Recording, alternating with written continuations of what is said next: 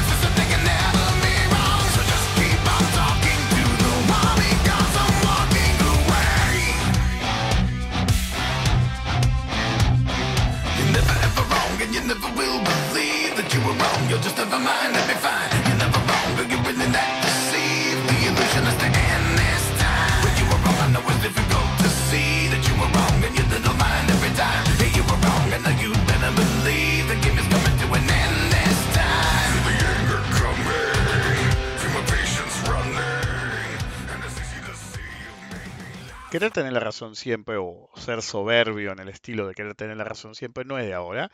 Como siempre digo, todo se inventó en el pasado, no es que inventamos nada nuevo jamás. De hecho, en lenguaje moderno se usa el concepto de hubris y en realidad el concepto de hubris es de la antigua Grecia. Se daba cuando los héroes, ¿sí? Que siempre se consideraban que eran héroes porque habían pedido ayuda a un dios y éste se las había dado, o porque descendían de un dios y eran semidioses, o lo que fuera.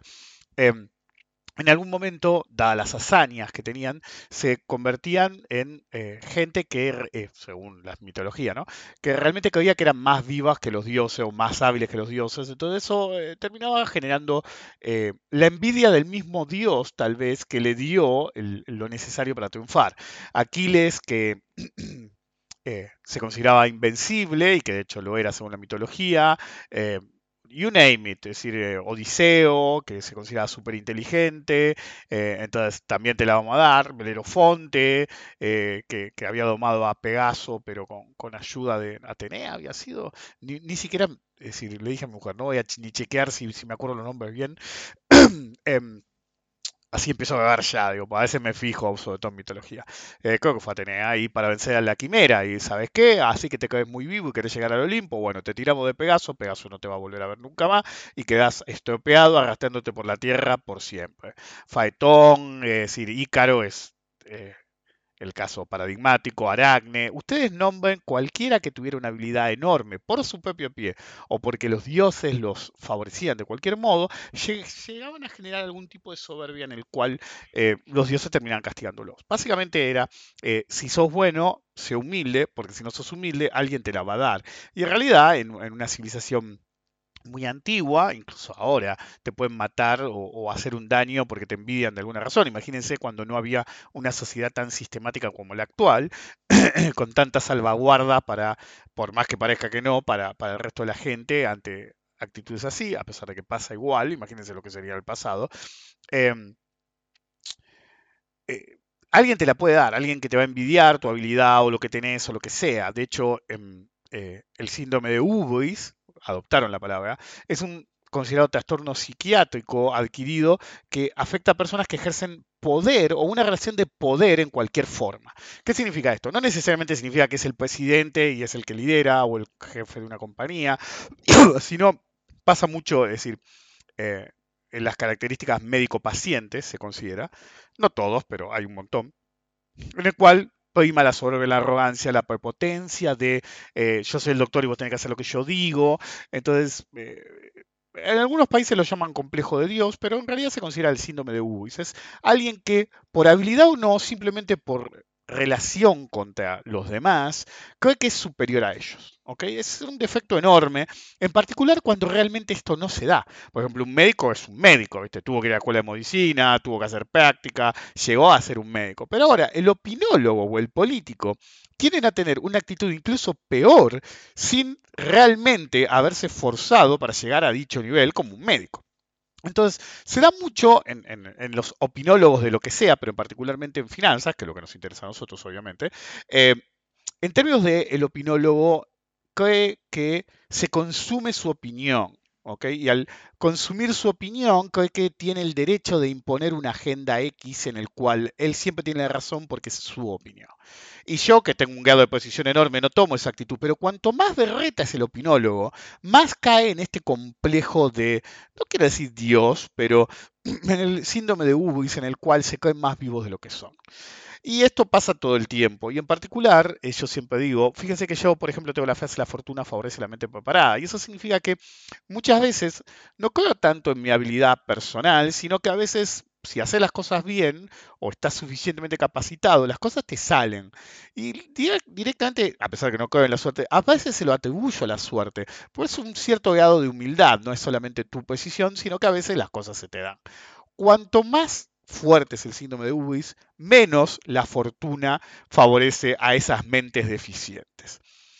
Bienvenidos al episodio número 308, soy Ridecar. Bienvenidos a Rompiendo la Banca, perdón. Permítanme esta semana guiarlos en, una vez más, el laberinto de la mente, que hace que algunos crean que son más vivos de lo que son, y cuando hacen eso terminan siendo el más estúpido de los tres chiflados. Recuerden colaborar con la difusión del podcast, poniendo una buena calificación, una buena puntuación en Spotify o en Apple iTunes, haciendo retweet, me gusta o lo que sea. De no hacerlo, pueden quedar bajados por un ondazo del dios del mercado y arrastrándose por el fango, bottom feeding, de lo peor de los mercados, si siguen en él, y si no, lo peor de las finanzas personales por haber hecho macanas en el mercado. El problema de mucha gente cuando se acerca a un nicho en particular en el cual muchos no tienen una educación sistemática, es decir, por ejemplo, la actividad a la que nos dedicamos nosotros, ya sea porque se dedican realmente a ella o simplemente les interesa y por eso me escuchan, es una especie de cotolengo de profesiones, es decir, he visto todas las profesiones habidas y por haber, desde un geólogo, químico, bioquímico, es decir, había un arqueólogo en una época, es decir, la que se les ocurra había alguno. Me acuerdo que un gran operador de bolsa había sido durante la dictadura había sido informante para es decir, querían saber qué carajo pasaba en la bolsa, entonces había sido informante el tipo era macanudo, de la Policía Federal dentro de la bolsa. Y cuando la dictadura terminó, qué sé yo, ya no lo necesitaban, justo él se jubiló y se quedó como socio de la bolsa. De hecho, es un tipo macanudo, pero era un agente de inteligencia de la Policía Federal dentro de la bolsa. A ver qué dicen estos golpistas. Bueno, de eso hay 500.000 arquitectos, arqueólogos. Lo que a ustedes se les ocurra ha habido y habrá en la bolsa. Desde profesiones como esa, que no tienen ningún punto de contacto con la profesión en sí, que se supone que tengan punto de contacto con la profesión en sí, hasta eh, profesiones sí que se consideran vinculadas, de las más básicas, como decir, qué sé yo, comercio exterior y contabilidad, hasta las más avanzadas, las que se supone que están más metidas como finanzas, economía o, Dios no quiera, esas carreras de mercado de capitales que les hacen creer que les enseñan algo. Es decir, hay carreras o másters o doctorados que los acercan más a lo que se supone que es la bolsa y destaco, se supone, que otras que realmente son totalmente tangenciales. Pero les digo, es decir, no es una señal de nada. Por ejemplo, uno de los mejores operadores, lo he dicho mil veces, uno de los mejores, los 5 mejores operadores, no voy a mencionar sus nombres, pero los 5 mejores operadores que he conocido, uno tenía solamente el primer grado inferior. Escucharon lo que dijeron, hace tantos años que era primer grado inferior. Otro era camionero y no había terminado ni la primaria. Después había un contador, sí, un químico, 2 químicos, de hecho, había entre lo que yo considero el top 10 de operadores, pero la mayoría de los operadores que he conocido y relativamente buenos, realmente hasta no tenían educación secundaria, para que se den una idea. Tener una educación, perdón, en finanzas, ¿sí? No te garantiza que sabes de lo que estás hablando. Ok, y a pesar de eso, hay toda una generación, en Argentina son los ditelianos, pero hay representantes en todos los países del mundo, que creen que porque estudiar una carrera o en un lugar determinado con ciertos profesores, eh, en un terciario o en una universidad, saben de lo que hablan. Y yo me acuerdo cuando yo estudiaba, eh, yo fui a estudiar porque me interesaba mi campo de lo que me interesaba de las finanzas corporativas, economía y física. Y entonces me interesaban esos campos. Yo iba desde el vamos sabiendo que en la universidad ninguna de esas tres carreras iban a enseñarme algo relevante para el mercado. Si de todo lo que hago en el mercado, pocas cosas las he sacado de la universidad, las he sacado de investigación propia, pero más que nada de la capacitación que he recibido de gente que fue mentora a mí hace años, eso lo he explicado mil veces. Mi propio research y mucho sostenido en grandes traders de Argentina sobre todo, pero también algunos de Estados Unidos cuando me fui a vivir allá, de gente que realmente había sido gran operadora y a su vez había aprendido de grandes operadores. ¿Ok? Yo conocí gente que conocía a Wyckoff. ¿Ok? Algún viejardo que te contaba historia de la época de Wyckoff, o que el padre era coetáneo de Livermore y te contaban historia que por ahí no leías en un libro. Entonces, el verdadero tema es cómo aprendiste. La universidad no te va a enseñar a operar. Eso es lisa y llanamente ridículo pensar así. De hecho, por eso cuando yo fui a la universidad no iba con las expectativas de que mágicamente iba a ser un mejor operador solamente por ir a la universidad. De hecho, lo más probable es que si ustedes van a la universidad y compran esa narrativa, sean los peores operadores posibles, por la cantidad de pelotudeces que le van a decir en la universidad sobre lo que se supone, porque el verdadero problema de la universidad viene de Lewis, se supone que el mercado es así. ¿Por qué? Porque lo escribió alguien en un paper o en un libro, porque se supone que el mercado de capitales funciona así. Y la realidad es muy diferente.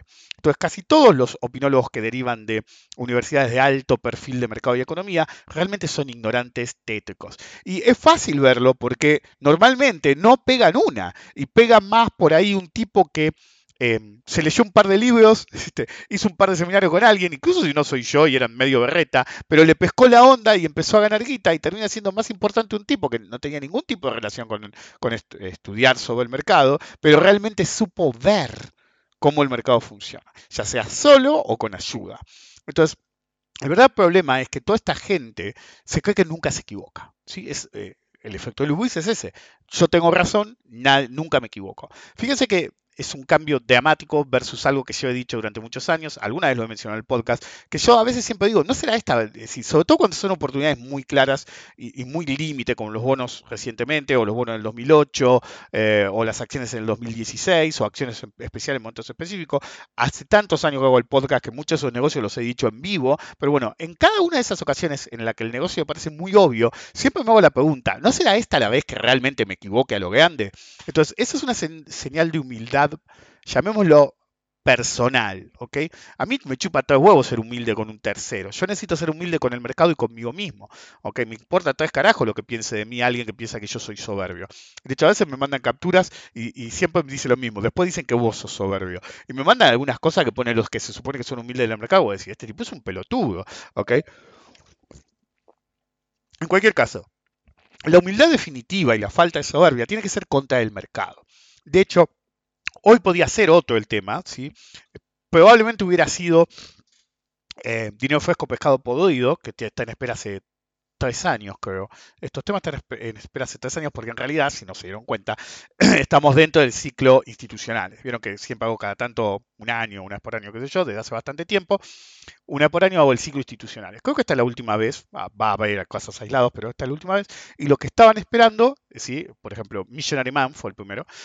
Uno de los que estaba esperando era dinero fresco, pescado podrido, que ya, si no la semana que viene, algún día lo haré en todo caso. Y Never Wrong, ¿sí? Eh, el sirve no equivocarse nunca, siempre tengo la razón.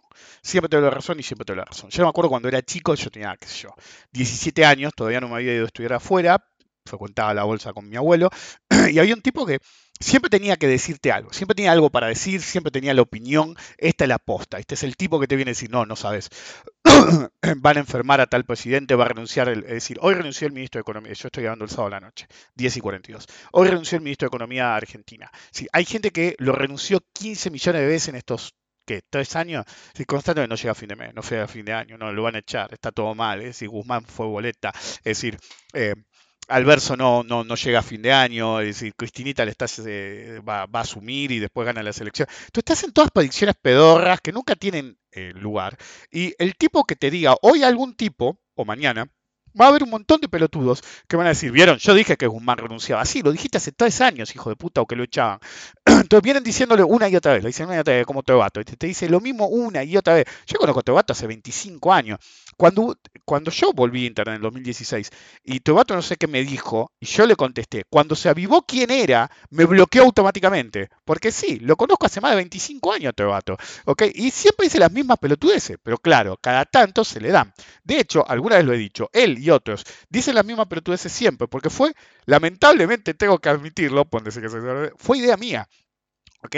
Yo veía ciertos nombres, ahora mencioné todo al pasar, yo veía ciertos nombres y yo, con él o otros, le decía, ¿saben cuál es el problema de ustedes? El problema de ustedes es que siempre atajan la trompada, es una frase mía, que ya entró. Entonces, se ponen bajistas cuando ya se hizo mierda, se ponen alcistas entonces yo le decía, esto es fácil, elijan un puto lado, ¿ok? Si tienen tan baja posición, elijan un puto lado y sean siempre alcistas o siempre bajistas, siempre es un drama o siempre no. Si vos haces eso, cada tanto vas a tener razón. Y como dicen, como el público se renueva, cuando vos tengas razón, tenés razón. Nadie va a estar dándole vuelta a ver si te equivocaste o no el mes pasado, si dijiste que el dólar iba a 1000 y no se fue a 1000, porque eventualmente va a llegar a 1000 y vieron, ya les dije, sí, pero lo dijiste hace 3 años. Bueno, no importa, ok, bueno, entonces en parte no soy el único, en parte es hasta cierto nivel mi culpa, en que cuando era chico yo le decía, pero boludo, no aciertan nunca, porque no se ponen siempre de un lado, porque cada tanto van a acertar. Y varios compraron la idea, ¿ok? Varios. ¿Ok? Entonces, paradójicamente yo pensé que cuando alguien me dijo, yo después me fui del país, volví y un viejo conocido de la bolsa me dijo, ¿sabes que te escucharon y hay 4 que hacen exactamente lo que vos dijiste en voz alta aquella vez? Y le digo, no, sí. Y yo estaba convencido que me iban a decir que o todos eran alcistas o 3 eran alcistas y no bajistas, y no, solamente uno empezó a ir siempre a decir que era para arriba y los otros siempre decían que era para abajo. ¿Por qué? Porque también compraron una hipótesis mía que es real. Cuando baja todo el mundo quiere saber qué pasa, es cuando te contrata más gente, cuando todo el mundo quiere saber de bolsa, porque pues está haciendo todo mierda. La economía, el dólar sube, qué sé yo. Bueno, ahí es donde la gente se interesa más porque quiere proteger sus ahorros. Ya no es acerca de especular nada más, es una cuestión protectiva. Entonces, cada que viene la mala, estamos en demanda. ¿Ok? Entonces, claro, entonces los tipos razonaron eso por su cuenta y tomaron la actitud esa de ser siempre bajista. Entonces, es muy raro que los tipos te digan para arriba. Yo me acuerdo de estos tipos, de todos, ¿ok? Y ahora dicen, no, porque yo compré cuando valía tanto. Y dicen, no compraron un carajo, seguía. Siempre era se va a hacer mierda, se va a hacer mierda, se va a hacer mierda. El problema es que cuando se hace mierda del todo, no dicen, hay que comprar, hay que comprar, hay que comprar. Es comprar dólar, todo se hace mierda. Entonces después dicen, no, pero ahí compras, qué sé yo. Y al final tenés que levantar lo que dijo Maslatón una vez, que lo dijo en joda, pero era una frase de él vieja, cuando le venían los boludos que decían se hace mierda, y compramos, Maslatón una vez, en el recinto de la bolsa, dijo, cuando compre va a haber francotiradores, ¿se acuerdan de esa? Bueno, va a haber francotiradores, no te vas a animar, va a haber francotiradores en el edificio de Galicia, qué sé yo. Bueno, eso lo dijo hace muchísimos años, cuando nos rompían muchas las pelotas, lo que siempre decían, cuando se haga mierda compramos, y después decían, cuando se haga mierda no vas a comprar, y de hecho, nunca compraron los que se hacen mierda, es decir, te puede mostrar un boleto o dos, pero realmente no, yo siempre digo, no muestres un carajo, te creen o no te creen, realmente no importa, no le regales información gratis a la FIP o a la res, en positiva de su país, pues me escuchan de varios países, nunca anden ventilando cuántos contratos operan, cuánta guita, pero qué sé yo, que a qué carajo le importa, es decir, si acertaste, acertaste, si no acertaste, no acertaste y asunto terminado. En cualquier caso, está esa soberbia de que encima después, si se les da, en contexto o fuera de contexto, empiezan, vieron, se los dije, vieron, se los dije. Fíjense que yo soy uno de los que menos dice, se lo dije. Porque pues siempre, es como siempre digo, el mejor podcast siempre es el que viene. Bueno, la mejor predicción es la que viene. Por ejemplo, me pasó en un lapso de 2 o 3 semanas, por eso es otra señal en la que vi que iba a haber piso en los bonos. Por ejemplo, alguien nuevo que llegó al podcast me dijo, che, te lo tengo que decir, empecé a escuchar los podcasts y se me dio por escucharlo del 2016, 2017 primero y como eran cortos, escuché unos cuantos, boludo, las predicciones que hacían, decir, les podría leer textual el mensaje, las predicciones que hacían se dieron todo, boludo, viste el futuro. Y otro que en la misma lapso temporal me dijo algo similar, pero ya estaba reescuchando los podcasts. Me dice, es impresionante. Hoy, por ejemplo, uno me decía, ¿te acordás cuando dijiste que el dólar blue se iba a ir a tanto porque el dólar... Sí, yo hago esas predicciones, pero estoy ocupado. A veces alguien me tiene que venir y decir, vos dijiste tal cosa. Algunas me las acuerdo, otras no. Es decir, por ejemplo, el gráfico punto y figura del Bitcoin el otro día que me pusieron un par. ¿Ok? Entonces ya no estoy ocupado en qué dije, siempre estoy pensando en el próximo análisis, en el próximo negocio, en la próxima idea. Em, entonces, por ejemplo, viene un tipo con un anime, decía, acaba de saltar en Twitter, un tipo con anime, y dije, qué sé yo, de golpe renuncia a Guzmán, y agarran y te dicen, ¿sabes qué? No, porque hay que comprar Tether y qué sé yo, y el USDT, qué sé yo. Entonces yo digo, hay un montón de boludos comprando USDT y creyéndose grandes operadores de divisa. Y claro, salieron un par, ¿viste? Qué sé yo, y... y no sé por qué, ¿viste? Viene uno y pone la otra, es la gente que se queja de las personas que cobramos de USDT cuando es el único camino para que nuestro sueldo siga a la par de la inflación y qué sé yo, y que me tratan de criptobro y cualquiera, hay mucho hate y aires de superioridad de los dos lados, qué sé yo. No me está atacando ni dejándome de atacar, pero el punto es, de nuevo, creo que tiene la razón, creo que vio la luz, creo que se está protegiendo de la inflación. ¿Y de qué inflación? Porque el argumento de las criptomonedas es que te tenés que proteger de la inflación. Y cuando hay inflación en Estados Unidos te dicen, porque si te metes en fiat, estás perdiendo con la inflación de Estados Unidos. Ah, no, tranquilito, metete en USDT, que es dólar falso. Es decir, esa la vivimos, chicos. Ustedes, algunos de ustedes son jóvenes, creen que no, que el USDT, que es la moneda estable, qué sé yo. Flaco, le están hablando a gente, algunos están en el país y no saben que están en el país que ya lo hizo, y otros son de otros países. No, es decir, busquen en internet Argen dólares. Durante la convertibilidad no teníamos dólares, teníamos pesos convertibles en dólares, y en cualquier momento te la iban a dar por el culo. Entonces yo tenía amigos que decían, no, yo me endeudo en dólares, vos sos un boludo, te endeudás en dólares a tasa tal. Y un día, yo me acuerdo que a varios le dije, un día vas a venir pidiéndome por favor que te escupan los dólares porque cuando esto colapse no vas a operar 2 meses o algo así, va a haber cuando se descalabre todo, va a haber un lapsus en el cual va a ser tierra de nadie, no vas a tener dólares, no vas a tener, y vas a tener que reponer el préstamo, el banco te va a pedir la guita o te va a pedir la casa o lo que carajo te hayas comprado. ¿Y de qué carajo te vas a disfrazar? Y dicho y hecho, recibí un par de llamados, che, sabes que tenía razón, algunos más humildes, otros no, y me decían, che, loco, me facilita una... El que vino humilde lo ayudé. ¿Viste? Le dije, mira, te doy los dólares, pero tipo de cambio a definir el... Bueno, dale, gente de confianza. Y yo, listo, no hay problema. A otra le dije, anda a lavarte el ojete. ¿Ok? Anda a lavarte el ojete. ¿Ustedes creen que una moneda estable es estable? Es estable porque ustedes creen que es estable. O no aprendieron de Terra Luna. ¿Ok? ¿Qué son? ¿Pelotudos? En Argentina esto ya lo vimos, todo lo vivimos en Argentina. Porque Argentina es como un nido de cucarachas financieras en la cual hicimos todas las cosas que se les puede ocurrir and then some.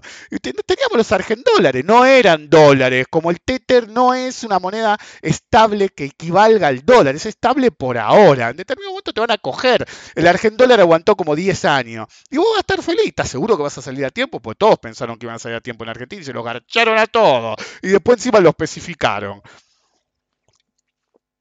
Me indignan estas pelotudeces. No es que me haya atacado el tipo. ¿Ok? Motokami se llama. ¿Ok?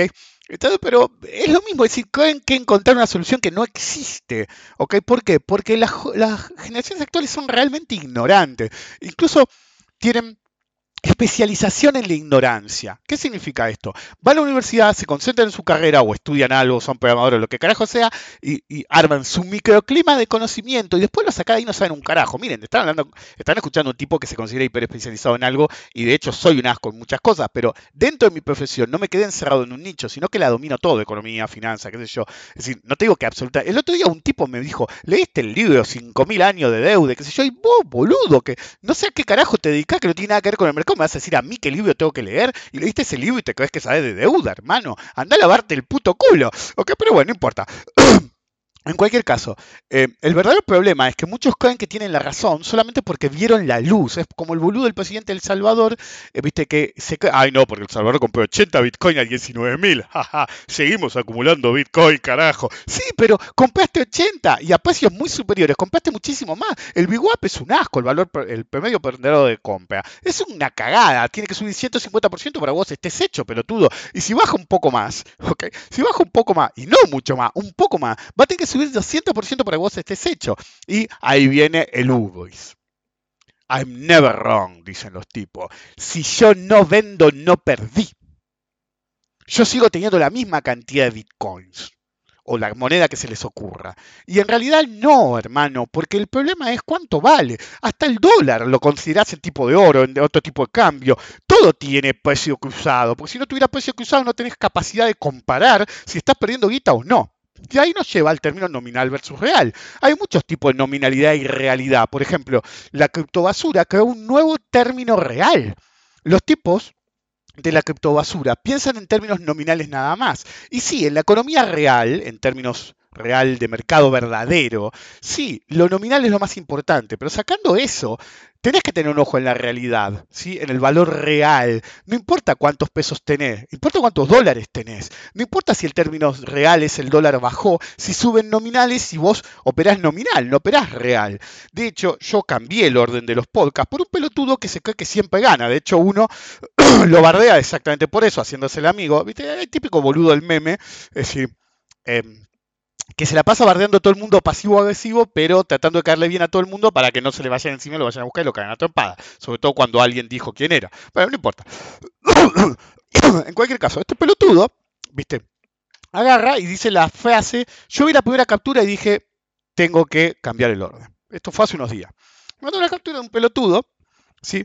Que dice, así como el mercado se equivocaba pagando 120 de paridad con Macri, se refiere a los bonos argentinos, con Argentina rindiendo 4%, se equivoca vendiendo a 20 con Alberto. El mercado no siempre está del lado correcto. El mercado siempre tiene la razón. El problema es que estos boludos que creen que saben de mercado, creen que el mercado es la gente. Y si bien el mercado es la gente, ¿ok? No es tan así. El mercado es el mercado, es una fuerza de la naturaleza. Nosotros somos parte de ellos, pero no definimos totalmente el mercado, ¿ok? Hace un mes yo decía, nunca vi en más de 30 años de mercado que en el exterior se operaran tan poco los bonos argentinos. No podías comprar bonos. Si no podías comprar bonos a 30 de paridad.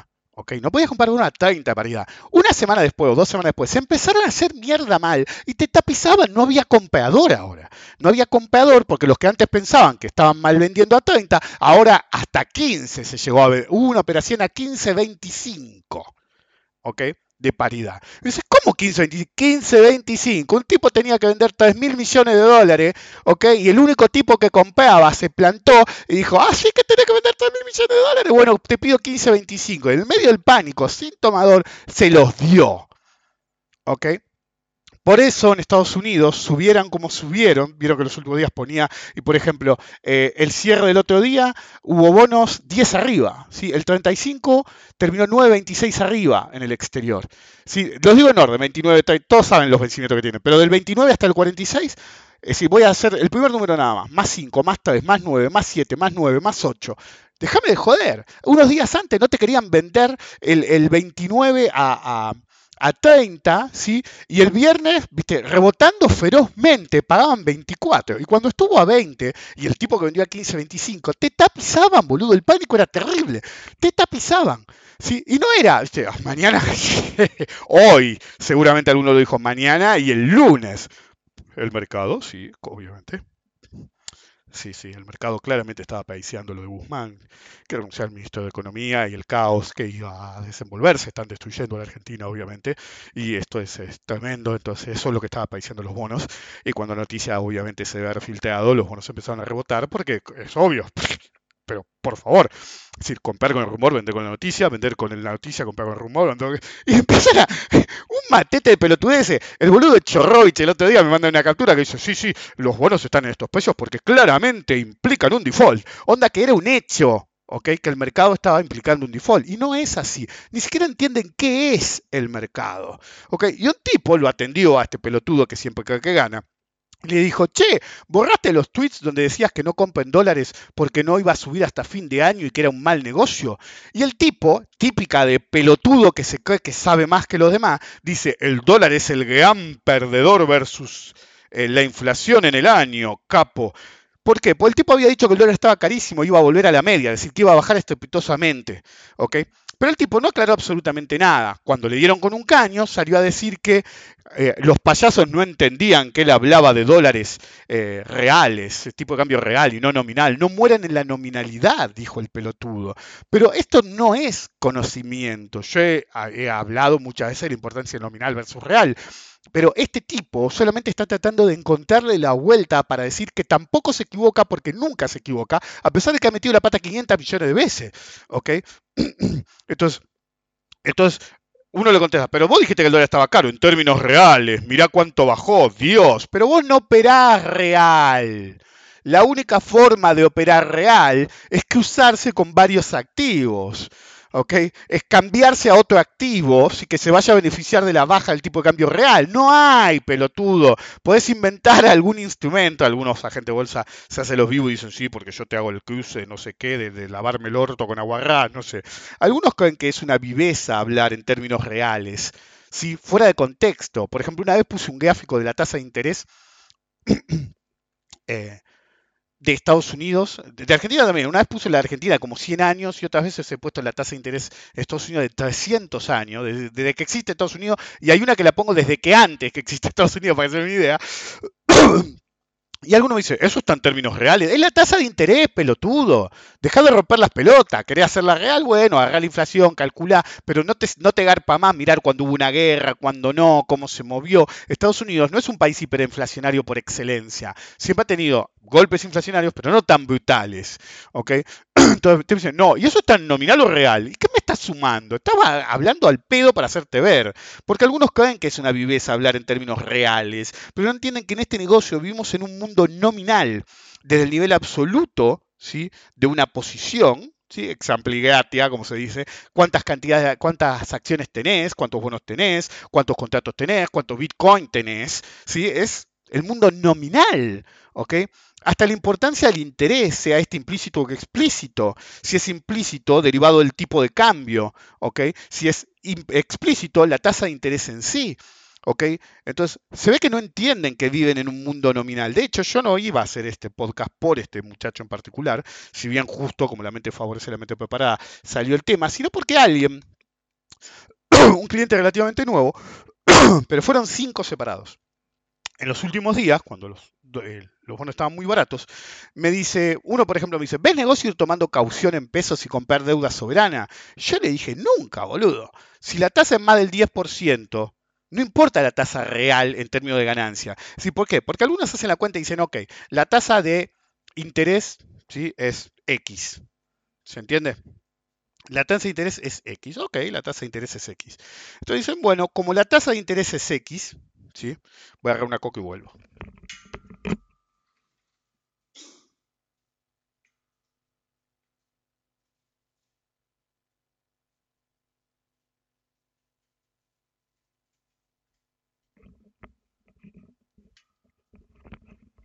Ahí volví. Ese me estaba cagando de sed. Traté de aguantar, pero dije, todo va para largo. Ok.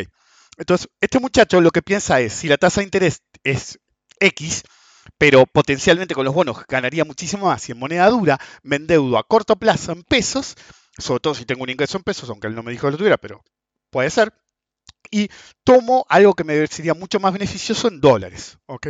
Entonces yo le contesté, nunca si la tasa es más del 10%, la real, la tasa que podrías ganar, ¿sí? No interesa. Si vas a ganar, no interesa. Más del 10 o 15 de tasa nominal no te sirve, sobre todo si es una tasa volátil de corto plazo. Él propone, y muchos me lo hicieron estos días, propone endeudar, ¿sí? Al 41%, ¿sí? Porque potencialmente van a ganar mucho. Hoy, por ejemplo, ponía en Twitter, ¿sí? Eh, el fondo ese, un nuevo fondo, Citripio, no sé cómo se llamaba, la cagaron también y como Sailor. Tomé un préstamo sideral para comprar más Bitcoin y más Sarasa y más qué sé yo, se me hizo mierda el Bitcoin y sigo debiendo la guita. Eso es nominal versus potencia. No usemos la palabra real, porque en economía tiene otras implicancias, hablemos de nominal y potencial, no real. Entonces vos potencialmente pensabas que el Bitcoin no iba a parar de subir, entonces tomaste una deuda en fiat, en dólares, y ahora no la podés garpar. Porque tu Bitcoin se hizo mierda, tenés que garpar y no tenés con qué. Es decir, un boludo para siempre, sí, por decir así, em, son los que tienen la razón y te espetan, como este pelotudo, no mueras de nominalidad. Por X razón, creen que así van a justificar cualquier posición. Pues, de nuevo, vivimos en un mundo nominal, sobre todo en el mercado, nos desenvolvemos en ese mundo. ¿Ok? Vos podés tomar cobertura en dólares, porque tenés miedo al tipo de cambio. Podés tener cobertura contra la inflación, por ejemplo, activos ajustados por inflación. Podés tomar un montón de coberturas, pero no son más que seguros. No estás operando real, estás tomando seguros contra tu vida financiera. No hay que hacer pelotudeces como querer tomar caución, como decía en este caso, al 41% a 7 días, 41% anual, obviamente, pero la caución, el préstamo, se te vence cada 7 días. Para comprar bonos en dólares en los mínimos, como varios me habían propuesto, les decía. Claro, en términos reales, ¿sí? Suena re bien, boludo, pero re bien. Es real a largo plazo, boludo. No sabés. Compro el bono a. Un tipo compra a 15, 25. Compra a 30, ponele. Compra a 30 y si el bono paga, boludo, paga base 100. Encima amortizan. Es decir, los bonos rebotaron cuando yo dije en público que el bono 29 y el 30 se pagaba. Quieren decir que soy soberbio, quieren decir que no, es una realidad. Todos mandaban cheque barato lo bueno, cheque barato lo bueno, no paraban de bajar, no paraban de bajar, no paraban de bajar, no paraban de bajar. Yo agarré y dije, ¿saben qué? Y expliqué por qué. El 29 y el 30 se pagan, amortizan, en un par de años recuperaste la inversión en estos niveles, qué sé yo. Todo lo que expliqué, no me acuerdo en qué contexto expliqué, pero lo expliqué. Al día siguiente empezaron a subir los bonos y a lo pavote. ¿Ok? Entonces, yo como siempre le digo a mi mujer, ¿ok? Muchos me dicen soberbio por este comentario que acabo de decir. No hay nadie menos soberbio que yo. ¿Ok? ¿Por qué? Pues yo nunca digo que empujé el mercado. Muchos insisten que sí lo hago porque es como están esperando que yo diga, puede haber algo de eso. Pero yo nunca sé, y siempre lo dije, yo nunca puedo saber si realmente fue mi influencia en un pivote específico o un timing sobrenatural que tengo. ¿Ok? De hecho, es más realista asumir que yo dije eso y salieron a pagar los bonos y porque yo lo dije, que tener un timing sobrenatural que no fallo hace 30 años. Sí, alguna vez he metido la pata, cada tanto metés la pata, pero realmente en el balance, es decir, es menos del 0,1% de las veces. Tienen años de podcast para verlo. ¿Ok? Años. ¿Ok? En términos reales, suena re bien comprar un bono a 20, a 30, que te va a pagar 100. Rick dice que el 29 y el 30 pagan seguro, que es muy difícil que paguen, que no paguen, que es muy difícil que haya una reestructuración porque que deberían hacer una quita feroz y no se lo van a aceptar, y deberían pagar si hacen una quita más tasa de interés y no tiene sentido, es preferible quedarse con el amortizable y quedarse con el flujo de fondos re bajo que consiguieron en el último canje. Entonces no hay incentivos para defoltear de nuevo o forzar un canje de nuevo, para nada. Lo que sí hay incentivos es que vamos varios años sin tomar deuda nueva en dólares, que el próximo gobierno, si el mercado le da, se tapice de dólares, te tapicen de emisiones de dólares a la tasa que sea y con la narrativa de que hay que pagar el pufo del gobierno anterior. Eso pasa absolutamente todo el tiempo. ¿Ok? Pero claro, es tentador, sobre todo con este análisis, decir, compra 30 de paridad, 20 de paridad o a lo que sea, y endeudarme en pesos, encima el tipo de cambio va a subir, que va a explotar, que Argentina se va a hacer mierda, es decir, entonces compras nominales a descuento y a ultra corto plazo tomás tasa nominal. Entonces, interés nominal versus interés potencial, ¿ok? Para no usar el término real. Pero, ¿tienen mala memoria? ¿O se olvidan de la tasa, lo que pasó durante el gobierno de Macri, cuando la tasa se fue a 211% en solo un par de días? ¿Qué se creen? ¿Que la gente los va a aguantar?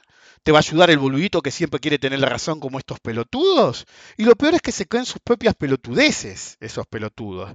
Pero Rick, vos lo hiciste, me dijo uno. Sí, en el 2008, a tasas inferiores al 6% y con bonos con un flujo en dólares brutal. Yo me endeudé en pesos, ¿sí? En el, ¿cómo se llama?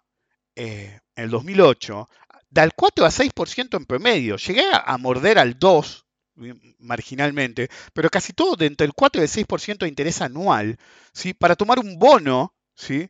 Que pagaba el 7, ¿sí? por ciento anual en dólares.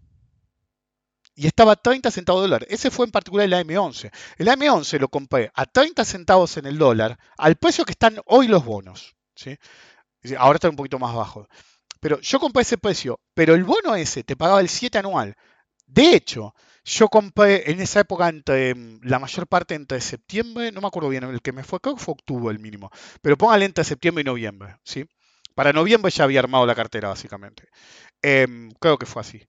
Y un par de meses después, en marzo, o en abril, creo que era el 3 de abril, no, el 3 de abril era el R15, creo que era el 22 de marzo. El 22 de marzo, el AM11 te pagaba un cupón de 3,5% nominal, ¿ok? Es decir, vos ibas a cobrar 3,5 dólares por plancha, por cada $100 que vos metías, ibas a cobrar $3,5. Pero vos habías pagado $30 el bono, de hecho menos, pero $30 el bono. Entonces, vos ibas a cobrar 3,5 sobre 30. No era un cupón de 3,5% porque es semestral el pago del cupón, sino que era más del 10%, ¿sí? En 2 putos meses.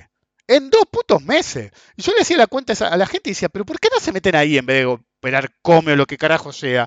Entonces yo decía, te comprás un bono a 30, tomás caución para asegurarte la tasa interna de retorno que se mantenga en el 70, en el 80, en lo que fuere, ¿ok? Te regalaban la guita al 4 al 6%. El tipo de cambio estaba relativamente barato. Para esa época parecía que no, pero era claro que estaba barato. No había tanta inflación. El país tenía reservas de sobra, ¿ok? El gobierno estaba claro que no quería dejar de pagar. Se acababan de apropiar las AFJP, ¿ok? En determinado momento, no sé si fue justo antes o justo después. O sea, ya se sabía si fue antes o ya se había hecho si fue después. O al revés, como lo digan. En cualquier caso, eh, entonces vos compras a 30 con caución, con préstamo a corto plazo, del 4 al 6%, y en 3 meses te iba a pagar 3,5% el bono, algo que vos habías pagado menos de 30. Entonces no era un 3,5% de tu inversión, ¿ok? Sino que era más del 12% cuando hacía bien la cuenta. El 11-12% era una locura. Y si te volvía a pagar 6 meses después, vos habías cobrado $7 por cada 100, pero había pagado 30. Es decir, le estabas bajando $7 la inversión. ¿Ok? Que a grosso modo le bajabas 25% a tu inicial. De hecho, fue así, que hasta hay un video, subí un video en YouTube que todavía está, que yo dije, yo voy a avisar cuando cierro, me refería a la caución. Y siempre había dicho, cuando el riesgo país, lo tomé como benchmark para tomar una señal, baje a 1000. Entonces me acuerdo que hasta hice un video y dije, acá cerré la caución. Es decir, una caución que iba a estar muchísimo tiempo, la terminé cerrando en nada de tiempo. ¿Por qué? Porque de estar caucionado hasta las pelotas, me habían subido los bonos a los pavotes, por eso había bajado el riesgo país, obviamente, y me habían pagado un par de cupones, entonces ya estaba, boludo, ya estaba prácticamente imposible de perder, ¿ok? Si el recovery rate más leonino era 25, ¿ok? Y vos habías cobrado 30, lo peor que te podía pasar, pagado 30, lo peor que te podía pasar era perder a 5, ¿ok? Y ahora resultó que cobraste 7. Entonces, en el peor caso podías ganar 2. ¿Ok? Me acuerdo en el caso del RO15 fue aún peor, en el que yo me acuerdo que a uno le hice la cuenta y si defaultea mañana gano 6%, boludo, le dije yo. Sí. Es decir, ¿cómo? Me dijo el mudo. Sí, boludo, hacé la cuenta. Te defaultea mañana, está bien, es el periodo del interín en el cual estés en canje, qué sé yo. Pero en el caso más leonino de Kita, como el que acabábamos de salir un par de años antes en ese momento, era 25%, en realidad del 25 al 30 según si te consideran interés o no, qué tipo de bono era, cuál era, cómo entraste o cómo no, pero no importa, para hablar mal y pronto, 25 recovery rate y vos estabas pagando 19. Entonces, te defaultean y ganás 6, boludo. Y en el 4 de abril te pagó un cupón de 3,5. Entonces ya no solo ganabas el 6, sino ganabas el 9 y pico. Pero el bono ya no valía 19 y pico, ya valía como 40, ¿ok? De paridad. Entonces podías liquidar la posición y ya estabas 100% arriba, ¿ok? Muchos de los que entraron en esos mínimos tuvieron pies fríos y en algún momento más 10, más 20, más 30, incluso más 100. Muchos cerraron. Yo me los quedé años hasta que vencieron. Pues yo siempre dije, yo me acuerdo que decía, al 2015 se paga. Me acuerdo que la gente me preguntaba en los pasillos de la bolsa, ¿seguí pensando lo mismo? Y yo siempre decía, el 2015, el bono 2015 se paga. Se paga, después tuvo el default selectivo y se pagó igual. Se paga y se paga. Y cuando salió, si preguntaban un par de años, le decía. Y cuando pasaron un par de años, yo decía, el 2017 se paga. Se paga, se paga y se paga. Y con el tiempo alguien me preguntó, che, ¿y qué opinás? Y yo le dije, para mí, tal vez. Tal vez. Miren cómo había cambiado el discurso. Es decir, gente que me conoce hace muchos años, pasé de decir 2015 se paga, 2017 se paga y no estoy tan seguro con el 2019, me acuerdo que decía. Y después salió los bonos, como el bono del default, que yo dije, no, ya está, esto es un viva la pepa. Pero igual, me estoy disgregando. El punto es que mucha gente quiere tener la razón todo el tiempo cuando su track record implica, y deja explícitamente, no implícito, que realmente no aciertan nunca, boludo. Son una máquina de hablar pelotudeces. Por ejemplo, hace poco, ¿sí? si bien algunos ya decían, que yo me acuerdo que el otro día decía, me preocupa que algunos están levantando argumentos que dije yo de por qué los bonos argentinos estaban baratos. Y cuando yo siempre digo, a mí me preocupa el momento en la que empiezan a comprar mi narrativa de inversión, mi análisis, y muchos lo empiezan a levantar, ¿sí? No me importa si me lo roban directamente o si de golpe ven la luz, cosa rara porque no aciertan una, o si de golpe ven la luz y empiezan a pensar como yo. ¿Sí? Yo siempre lo he dicho a través de los años, soy una persona que normalmente está del otro lado. ¿Qué significa esto? Es el contrarian definitivo. Cuando yo pienso que hay que comprar, todos piensan que hay que vender. Cuando yo pienso que hay que vender, todos piensan que hay que comprar. Cuando yo pienso que hay que hacer steps, todos piensan en el all-in. Cuando yo pienso que hay que hacer all-in y mejor no la veo. ¿Ok? Entonces, pero en determinado momento del ciclo de bursátil, siempre hay una sincronía en la que los demás van a pensar como yo, porque es propio de la participación pública. En determinado momento, el último boludo se convence de que hay que comprar, ahí donde se hace mierda, y por un breve momento todos estamos pensando lo mismo, incluido yo. Ese es el momento que a mí me preocupa. ¿Sí? Ya sea, me preocupa estar compeado cuando todos piensan que está bien el mercado y estamos bien compeados, normalmente ahí cierro. En esa cierro siempre. ¿Ok? Haya algún caveat o no. Ahora, en el mínimo, cuando estoy comprando, ahí sí me preocupo. Pero, por ejemplo, lo mencioné la otra vez, tienen a pelotudos que dicen, pelotudos que arriba de 100 de paridad te decían, no, all-in, Argentina, un nuevo mundo, la decencia, gana Mauri, qué sé yo. Tenías que poner toda tu guita. Por eso colapsó las pasos. Si todos dicen, no, colapsó porque ganó Alberto Fernández. No colapsó por eso. Colapsó porque todos los pelotudos apostaron a que iba a ganar el otro. Entonces estaban tan apalancados que cuando se empezó a caer se hizo mierda. De hecho, yo me acuerdo que en este mismo podcast avisé y dije, ojo con lo que están haciendo, porque como están todo el mismo lado, incluso si se les da, no van a terminar ganando y probablemente se empiece a hacer mierda todo, gane quien gane, pues están todos, el que quería comprar ya compró, no hay más compradores, ¿ok? En todo caso.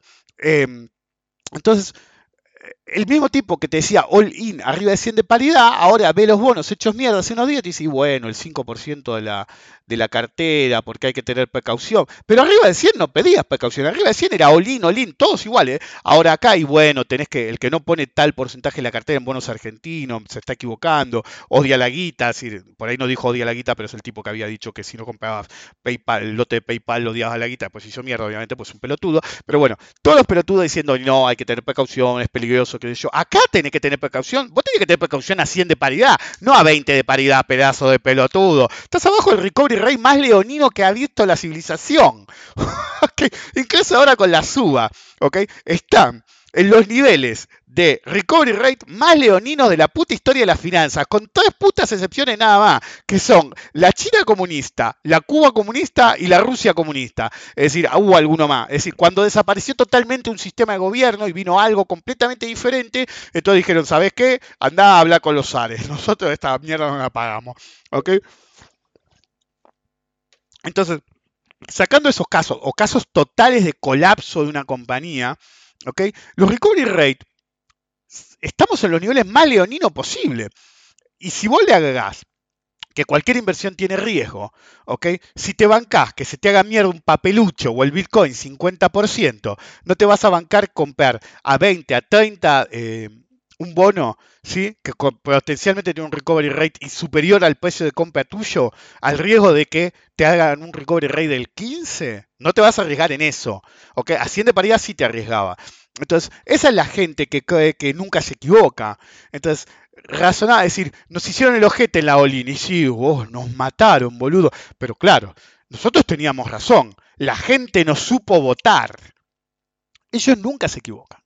¿Ok? Cuando fue lo de las PASO, no, ellos no se habían equivocado por correr un riesgo extremo ante un escenario que era más probable que se hiciera mierda que no, incluso si les salía bien, porque si están todos comprados y no queda nadie para comprar, eso lo expliqué varias veces en el podcast cuando yo operaba contrario en Tenaris. Y en una ocasión vi que todo el mundo estaba comprado y yo dije, aunque salga el mejor balance de la historia de Tenaris, ¿ok?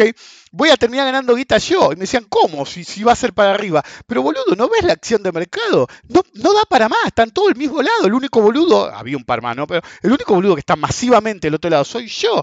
¿Cómo vas a cerrar esas posiciones? ¿Ok? Porque había otra gente del otro lado, pero eran los lanzadores cubiertos. Y esa gente simplemente pide que expire sin valor. Entonces no te va a liquidar. En el momento vas a estar en el puto horno cuando se haga mierda. Lo más probable es que no cierre, que expire sin valor. Para ese momento ya te cogieron. Es como lo que digo.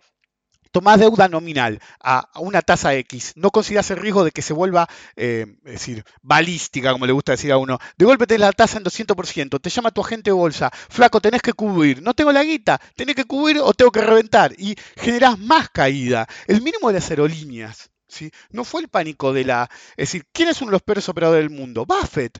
¿Okay? Buffett hace siempre lo mismo. Compra y acelera la suba y después cuando tiene que salir no sabe qué carajo hacer el pelotudo. Nunca supo vender el tipo. Entonces cuando tuvo pies fríos en las aerolíneas, él marcó el mínimo. Cuando salió a reventar su posición enorme, ¿ok? Tuvo pies fríos que un operador de mierda como ese Seiler. Estoy $1.000 millones abajo. Sos un pelotudo encima de la deuda que tomaste. Sí, y la misma lógica, tomó una deuda pensando que si compraba Bitcoin iba a hacerse multimillonario porque él pensaba en términos nominales de la deuda dólar y que con la inflación se iba a hacer mierda el dólar, entonces iba a volar. Es decir, el boludo compró sus propias pelotudeces. Una de sus pelotudeces era el verso, la narrativa de que el Bitcoin es una reserva de valor. Entonces, si hay inflación y quilombo, tiene que volar el Bitcoin. ¿Dónde compró? En el puto máximo, tomando una deuda en dólares. Hizo lo que se considera el trade dual, hay varios nombres, en el cual apostás al mismo tiempo en dos direcciones separadas.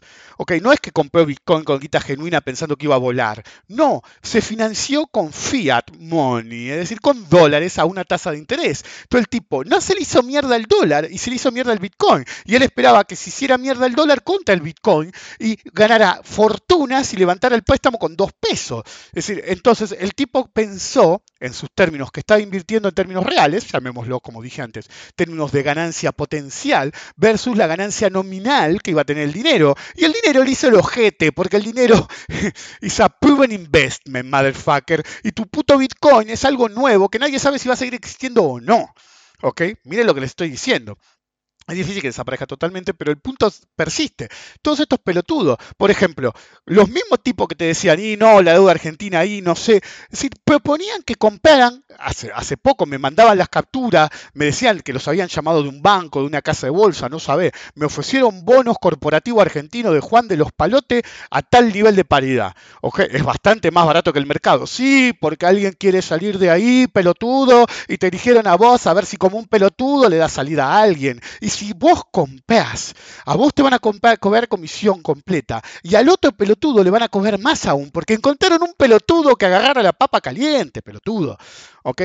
Eso se lo decía a uno así, se lo dije mal a uno, porque dije, te van a coger, boludo. Están buscando, me acuerdo que una vez un venezolano me dice, no sabés, viste, hace varios años, el 16, antes de que colapsara totalmente Venezuela. Me están ofreciendo bonos, boludo, de Venezuela a tal precio y de PDVSA a tal precio. Le digo, ya tenés, boludo, quédate con él. No, pero me lo ofrecen. ¿Por qué te crees que te lo ofrecen tan bajo, abajo del precio de mercado? Están buscando un pelotudo que les pague. Poco después, al mes, fue un quilombo y se derritieron totalmente de fall y la puta que te parió.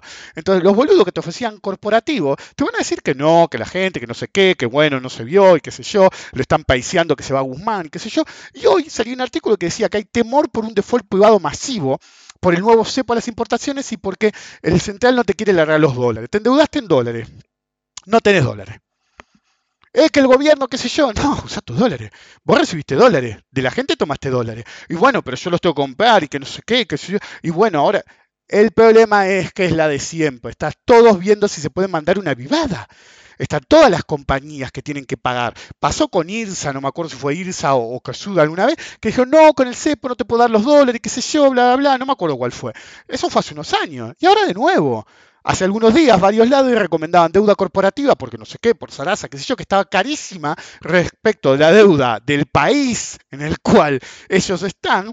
Y no, porque el riesgo corporativo no es el riesgo del país. Pero vos no hacés dólares, el Estado tampoco, pero aunque sea tiene el control del tipo de cambio. ¿Ok? Entonces te venían con narrativas. Que yo me acuerdo, a un amigo mío hace un par de días le dicen, no sabes, me llamaron que este es un cheque, pero mira, compañía segura, que te paga seguro, 50% de descuento, paga en un mes o 20 días. Le dije, ni en pedo, y sí, yo le dije, ni en pedo. Te están llamando a ver si mordés. ¿Por qué te que tiene un descuento del 50 el cheque?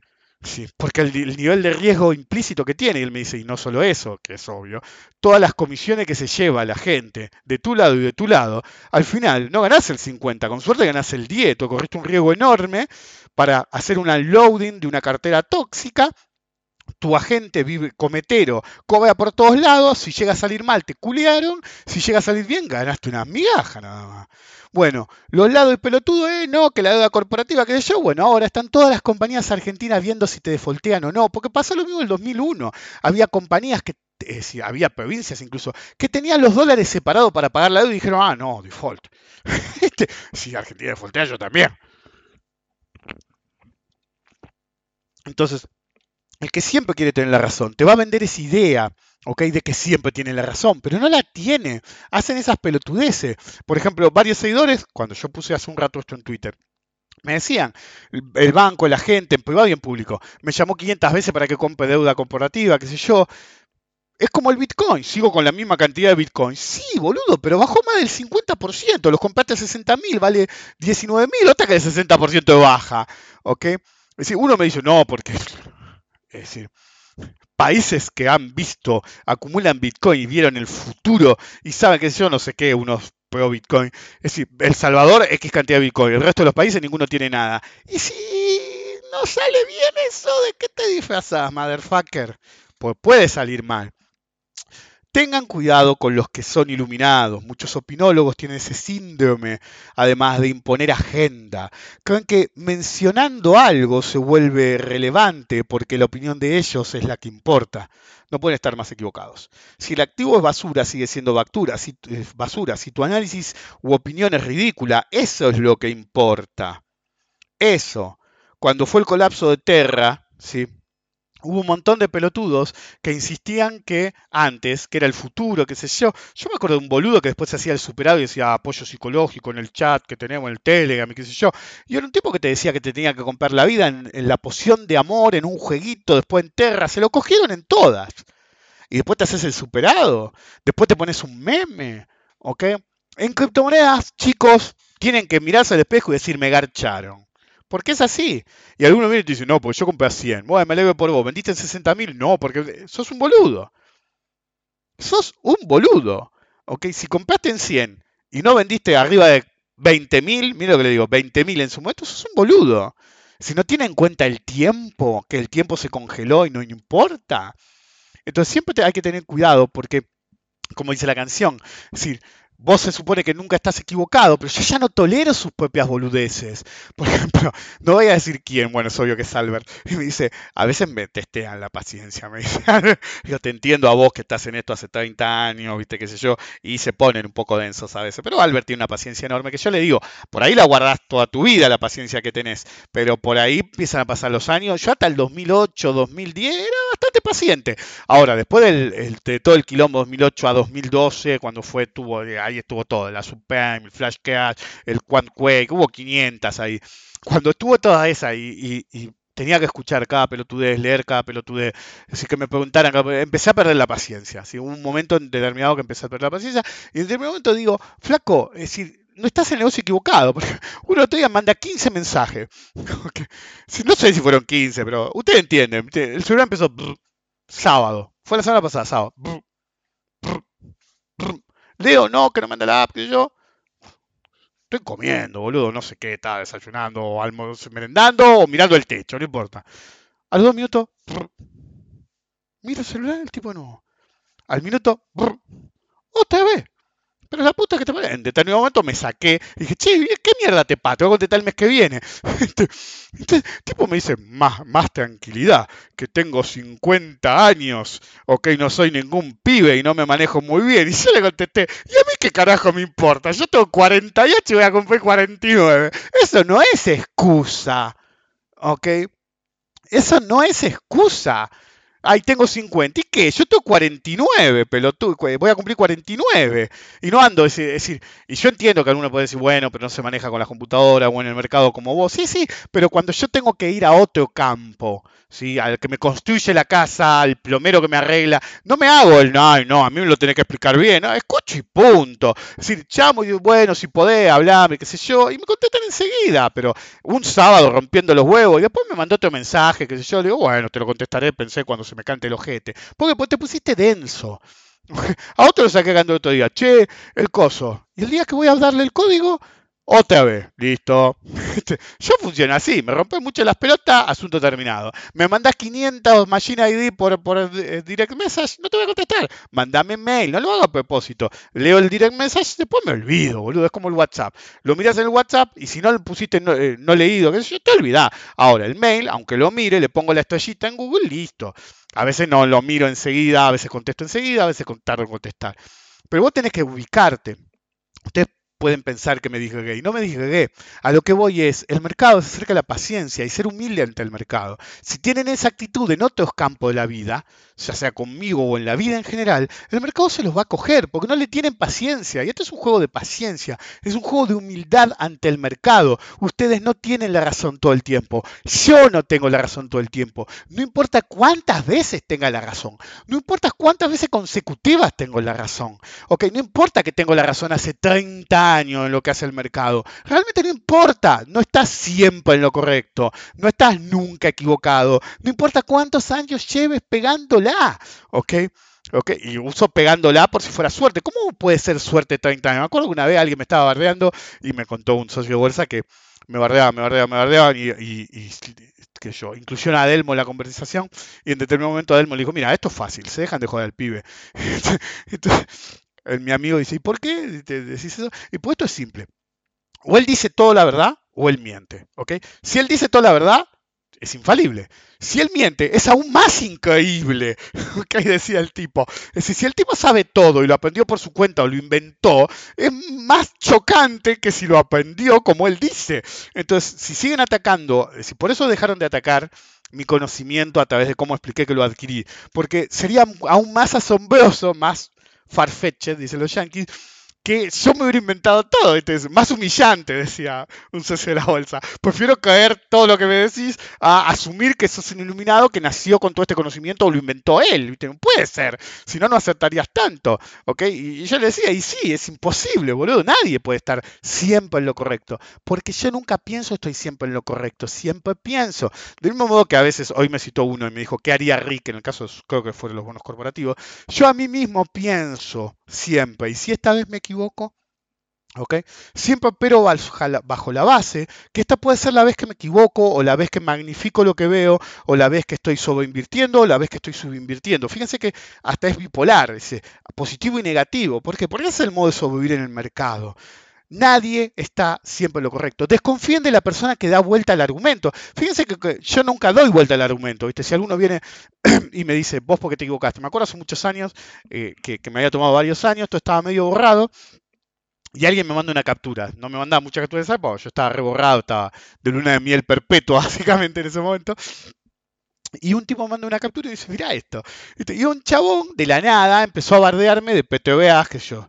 Y decía, ¿vieron? Este boludo decía, no me acuerdo si era que bajaba o que subía, ¿viste? En este video, qué pelotudo, qué sé yo. Y un flaco salió, que ni siquiera era amigo mío, el que me mandó la captura era conocido mío. Y le dice, pero flaco, ese video tiene 4 años, ¿viste? O 3 años. Y pasó exactamente lo que él dijo, después cayó. ¿Qué hace? Es decir, hace poco me pasó que me resucitaron un par de tweets. Es decir, ¿viste que después pasó tal? Sí, pero primero pasó lo que dije yo. Entonces yo no me tengo que justificar, y primero no me voy a justificar ante nadie de lo que digo, esté acertado o no. Y segundo es, ustedes van a ver que yo no me pongo a ni vanagloriarme demasiado cuando acierto, puedo hacer comentarios al respecto si veo que es relevante a transmitir un mensaje nuevo, no uno viejo.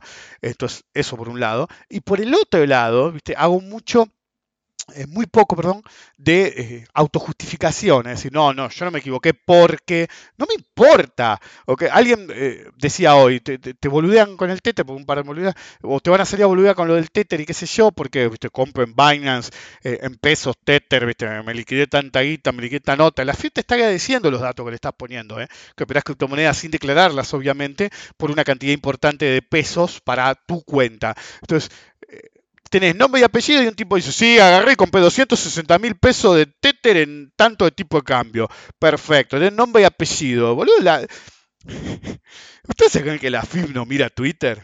Y alguno va a decir, no exagere. Chicos, se lo voy a explicar así. Y esto pasa en, en todo el planeta. ¿Okay? En todo el planeta. Los que son de afuera, no me rompan las pelotas. En sus países pasa lo mismo.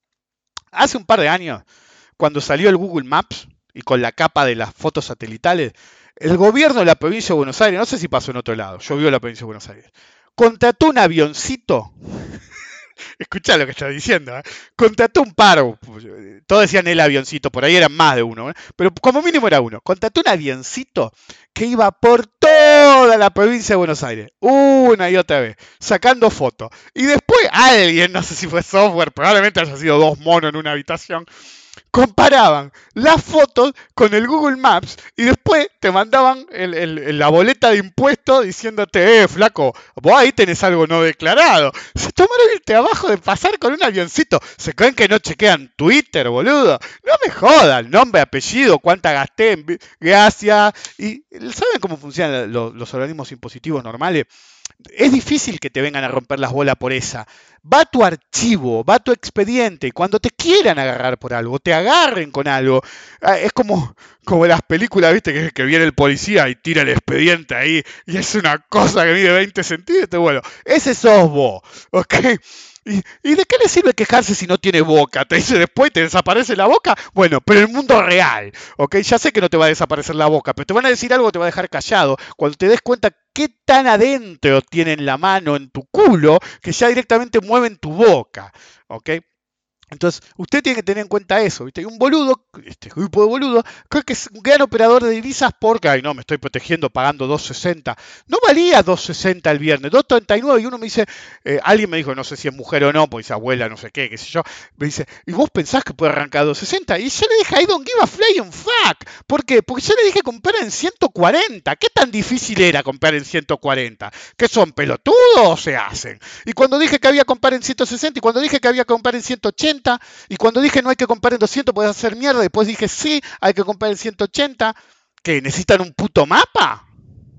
Yo nunca digo tengo razón o tuve razón, lo uso para establecer un punto. ¿Cuál es mi punto hoy? Hay un montón de boludos que salen a comprar ahora y pagar de más. Y si el dólar no vale 260 el lunes, ¿de qué te disfrazás? Porque si el dólar no vale 260 el lunes, remataste guita, boludo.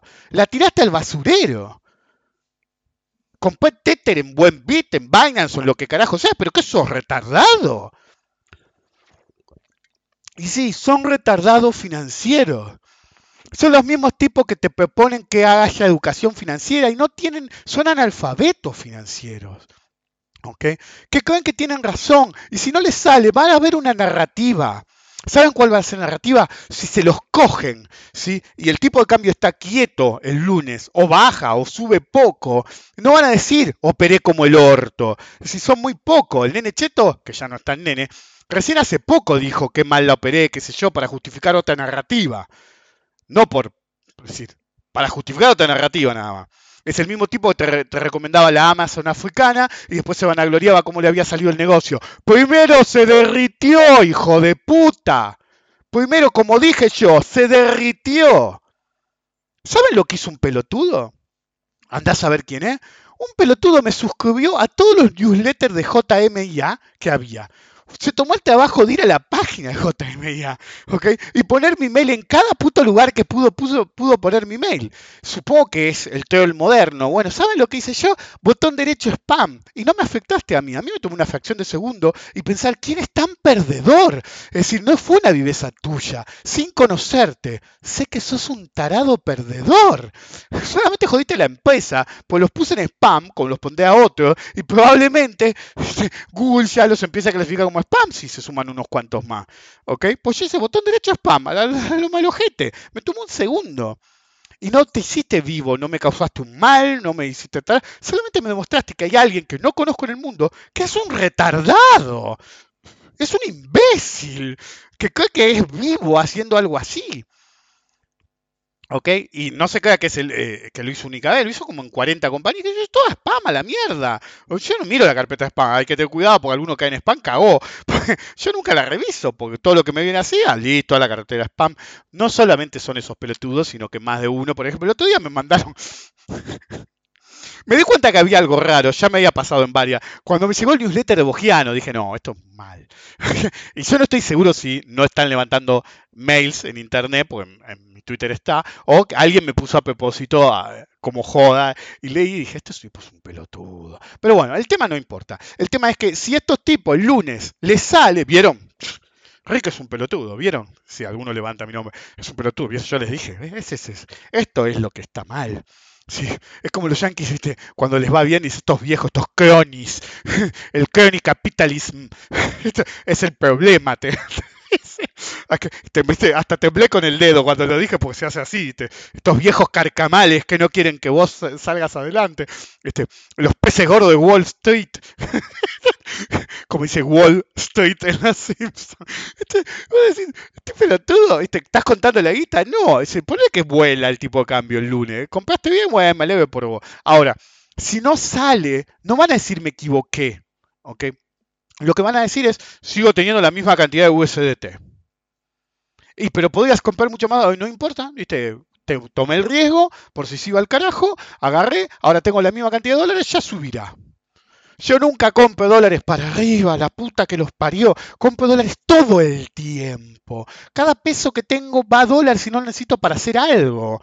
¿Ok? Pero hay puntos críticos en el que tenés que comprar de verdad. 140, los más recientes, 140, 160, 180. Y en 200 a mí me ofrecieron un paquete enorme cuando quedó al límite en un momento y dije no. Y bajó a 180 o a 160, la verdad que no me acuerdo. Y en 180 dije hay que comprar hasta lo pavote. Y después en un podcast X, creo que lo dije en este también, pero en un podcast X agarré, hice un podcast que se llama Flying a Blue Dream, volando en un sueño azul con la canción de Joe Satriani, y dije claramente, boludo, ojo con esto, ¿ok?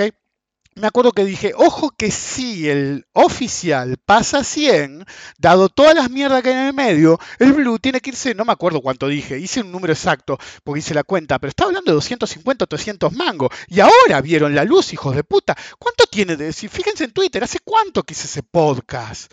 Ese era el momento para comprar, no ahora. Pero ese no es el punto de este podcast. El punto es que si se equivocan, van a inventar una narrativa más, porque el opinólogo solamente le importa tener la razón, no ganar guita. Pues no gana guita ganando guita, gana guita teniendo la razón y que vos le pagues por sus pelotudeces. Entonces siempre desconfíen y siempre manténganse alejados de los tipos que les quieren hacer creer que siempre tienen la razón, porque si hay alguien que no tiene la razón, es el que tiene esa actitud. Y puede acertar alguna vez. Es decir, hoy me mandaron unas capturas. Si se hace cargo, que se haga cargo. En una época nos reíamos de un pelotudito, que ya no es tan pelotudito, se llama pelotudón, que decía, gané $150. Dice, $150 para el nivel de riesgo que corrías, boludo. Un trade de futuro te tiene que dar $2.000 de piso, hermano. ¿Ok? Y con poco contrato, o con un contrato, si sabes operar bien. 150 o $185. La verdad que nos hicimos un sticker. Uno de mis amigos hizo un sticker y cada tanto lo poníamos, no me acuerdo si eran 150, 125 o 185. Para acá es el mismo, 150. Y me mandaron los números, sí, por la eficiencia, 80%, qué sé yo, 500 millones de trade. Pero medio del trade, no me acuerdo, $30. Ok, creo que lo guardé. Sí. Entonces, tengo 500 millones de trade, ¿ok? Y el promedio, ahora lo estoy buscando, ¿eh? Promedio de margen, qué sé yo. El drawdown máximo $138. Una locura. Eficiencia 81, 83. No es genial, pero no está mal. Pero lo que estoy buscando es eso. Sí. Ganancias promedio, $18 con 55. A este sí que lo devaluaron, ¿eh? De festejar 150, festejar una ganancia promedio de $18 con 55, boludo. ¿Ok? En un time mío ni las comisiones cubro con 18.55, hijo de puta. ¿Ok? Y publicando los números como si fuera quién sabe qué. Los números no se publican, ni buenos ni malos, ni grandes ni chicos. Nunca. ¿Ok? Podés publicar un backtest si querés, pero nunca algo real, jamás. No importa lo que pase. ¿Saben cuántas veces cuatro de copa que ni conozco me dijeron, che, sí, quiero ver tu track record? Claro que querés mi track record, pero lo querés ver para romperme las pelotas, mandárselo a alguien. Yo no te muestro ningún track record. Me acuerdo una vez un tipo me insistía, sí, pues yo te quiero contratar a vos, pero necesito saber que operas bien, que sé yo. Yo no hago ese tipo, no administro, flaco. Si bórrenselo de la cabeza, lo vengo diciendo hace 30 años. Y pueden meter 500 narrativas por 500 problemas y no va a cambiar eso. Que todos los que me conocen saben que jamás, jamás lo hice y siempre dije que no lo hago. ¿Ok? Entonces, yo no entiendo, es decir, como le expliqué una vez a mi mujer, yo no entiendo cómo alguien podría decir que sí lo hago, en público digo que no lo hago, en privado no lo hago, no es público una cosa, privado otra cosa, punto. Bueno, pero no importa. En cualquier caso, puede venir y decir, no, porque viste, necesito ver tu track record. ¿Y para qué? Y pues tengo que ver. Bueno, abrite una cuenta y la seguimos. Ese es otro argumento que me han dado. Abrite una cuenta y la seguimos. Obvio, metes mis operaciones y ves que me va bien. Y en algún momento decís, ok, está tu track record y qué sé yo, bla, bla.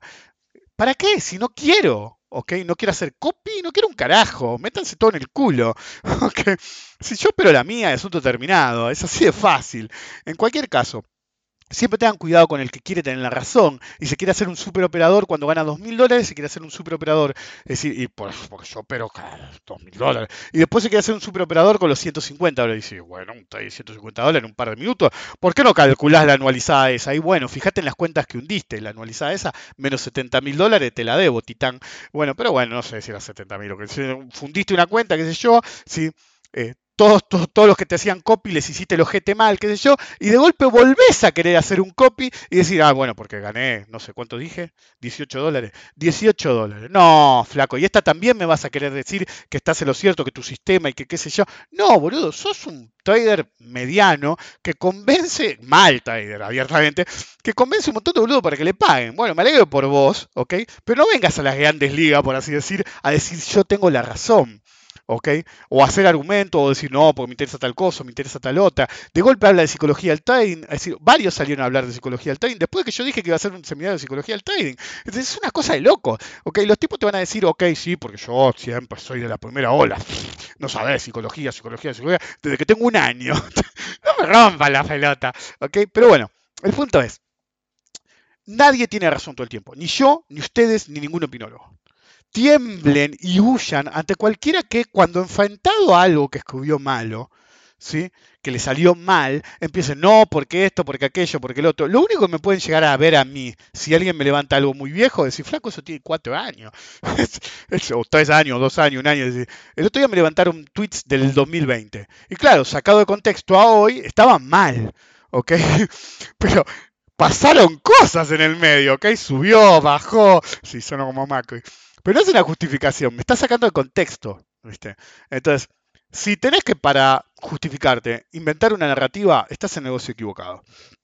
Si ustedes están siguiendo a alguien que se justifica con una narrativa, ese alguien está en el negocio equivocado y ustedes más aún, ¿ok?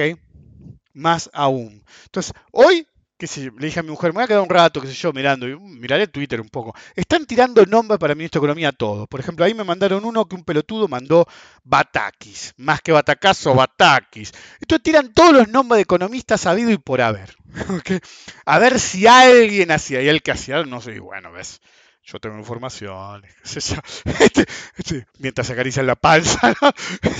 Me los imagino así, no sé por qué. Oh, sí, con un habano, sí, sí. Bueno. Había uno que fumaba habano. Y lo bloqueé una vez que se mandó una. Entonces, sí, porque las cosas son así, qué sé yo, bla, bla. En la foto estaba con un habano y yo me lo imaginaba siempre con el habano. Y yo, sí, porque esto es así, flaco, viste cómo es. Pues, vos tenés los que gritan, pero normalmente el que se quiere dar armas, aire importante, iba a decir, bueno, viste cómo es. Recibí un llamado a las 2 de la mañana y me dijeron que venía ese muchacho, ¿viste? Y sí, tiene potencial, no sé si va a ir bien, pero me parece. Y te empiezan a armar la narrativa, qué sé yo, y si se les da, olvídate. Cuando fue Guzmán, nadie sabía ni quién era Guzmán. Yo no sabía quién era Guzmán. Me acuerdo, cuando dijeron el nombre empezó a circular un paper que tenía y después me acordé que me lo habían mandado antes, ¿ok? Pues yo no me acordaba del tipo, ¿viste? Un cuatro de copa, es decir, es como que, no es que me adiviné y dije, oh, Fermo, ministro de Economía, mañana. Digo, Fermo, están todos locos. Directamente era un cuatro de copa que nadie sabía dónde había salido, que era el pasante, no era el pasante, obviamente, había sido el pasante, pero era tipo el protegido de Stiglitz. El único CV que tenía era eso y hacer una presentación sobre deuda en Argentina. Entonces, ahora tiene el nombre de todos los que hay. ¿Viste? Algunos dicen, no, Melco, ¿viste? El otro día fue a hablar con la jefa, Melco. Melco es número pues.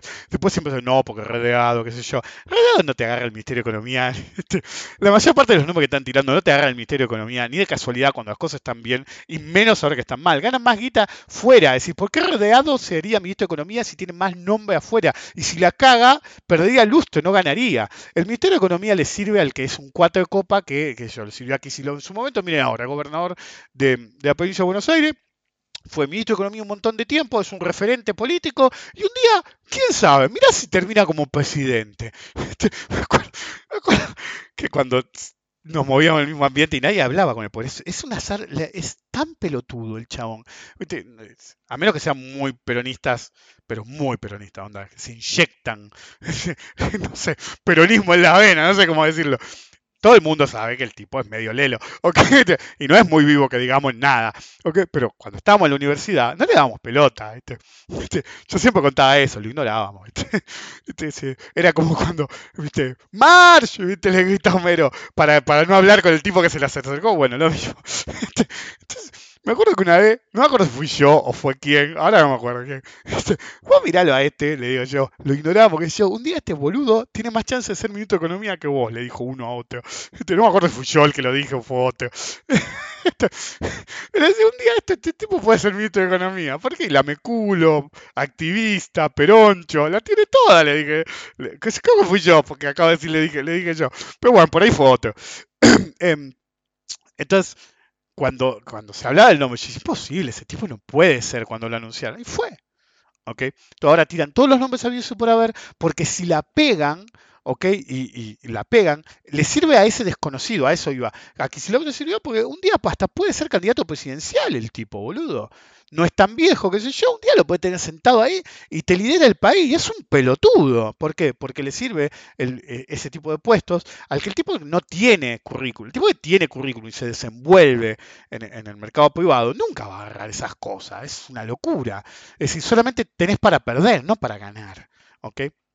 En cualquier caso, están todos tirando nombres de ministro de Economía futuro, el gabinete, quién va, qué sé yo, porque si acertás, sos un dios, ¿viste? Después, ¿sabes cómo factura? Yo he conocido gente que acertó una vez en su vida. ¿Se acuerdan del tipo que no fue lo solo? Fuimos varios lo que dijimos que iba a haber una crisis por el lado de México. Vio el efecto tequila y el tipo 15 años después decía el que predijo el efecto tequila, te decía, el que predijo tal cosa, y viven de eso el resto de sus vidas. Bueno, el ministro de Economía es lo mismo. ¿Saben lo que está haciendo ahora Guzmán?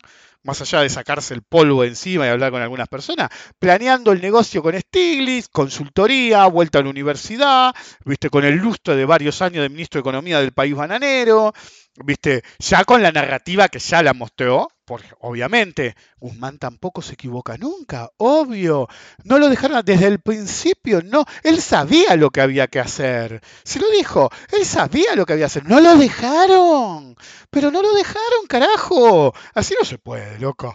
Bueno, never wrong. Y con el tiempo te vas a empezar a cansar de las diatribas y narrativas de esos que creen que nunca se equivocan. Entonces, manténgase lejos de cualquiera que quiera dar esa apariencia de que no se equivoca nunca. Es decir, yo tengo una posición sobrehumana a veces. Y siempre digo, nadie no se equivoca nunca. Tarde o temprano me voy a equivocar, o por ahí me muero sin equivocarme de nuevo, alguna vez me he equivocado. Y la potencialidad del error está siempre. Pero no hay peor necio. Como dicen que no hay peor ciego el que no quiere ver, no hay peor necio que el que ante el error, constante sobre todo, siempre va a encontrar una narrativa para tratar de quedar bien parado, por el estatus que necesita, por ese autoconvencimiento por un lado y la necesidad de agradar a los demás por el otro, que es lo que hace el opinólogo, sobre todo el que no tiene un negocio montado atrás, lo único que quiere es que digan que como que clara que la tiene este chabón. Y para hacer eso no te puedes equivocar. Entonces, entre que mucha gente piensa así y mucha gente es adicta a esa gente. Es decir, sobre todo los que han ido a tomando con Descartes conmigo y me conocen en persona, o fueron a seminarios míos cuando daban la bolsa, saben que yo decía, me aplauden, me voy. Sí, obviamente un tomando no me iban a aplaudir, ¿no? Pero me aplauden y me voy, no hablo con nadie, no me gusta, no me gustan esas demostraciones, ¿ok? Ya sé que son positivas y de admiración y lo que ustedes quieran, carajo, pero realmente no me gusta, me incomodan, ¿ok? Es decir, para mí es business as usual, siempre, ¿ok? Siempre tengan eso en cuenta. El mercado es business as usual, no hay euforia cuando acertás, no hay depresión cuando te equivocás. Hay, si te equivocás, ver por qué y tratar de mejorar. Si acertás, ver por qué y tratar de emular en el futuro, generando cada vez más aciertos y menos errores, asintóticamente no equivocarte nunca, pero jamás teniendo la actitud de yo no me equivoco. Siempre pensando que uno puede equivocarse, es normal, somos humanos, pero no hay nadie infalible, ni yo, ni ustedes, ni nadie. ¿Ok? Así que sean realistas, no se ahogan en un vaso de agua, no hagan boludeces cuando todos entran en pánico, ¿sí? No tengan, es como dije el otro día, no tengan pies fríos cuando realmente deberían entrar, ¿sí? Tienen que tener timing para saber cuándo entrar, timing para saber cuándo salir, pero sobre todo para saber cuándo tienen que decir, mejor no. Porque potencialmente esta es la fuente de un potencial error. Y no importa la narrativa después. Si perdés guita, la perdiste, la narrativa no te da de comer. Nos vemos.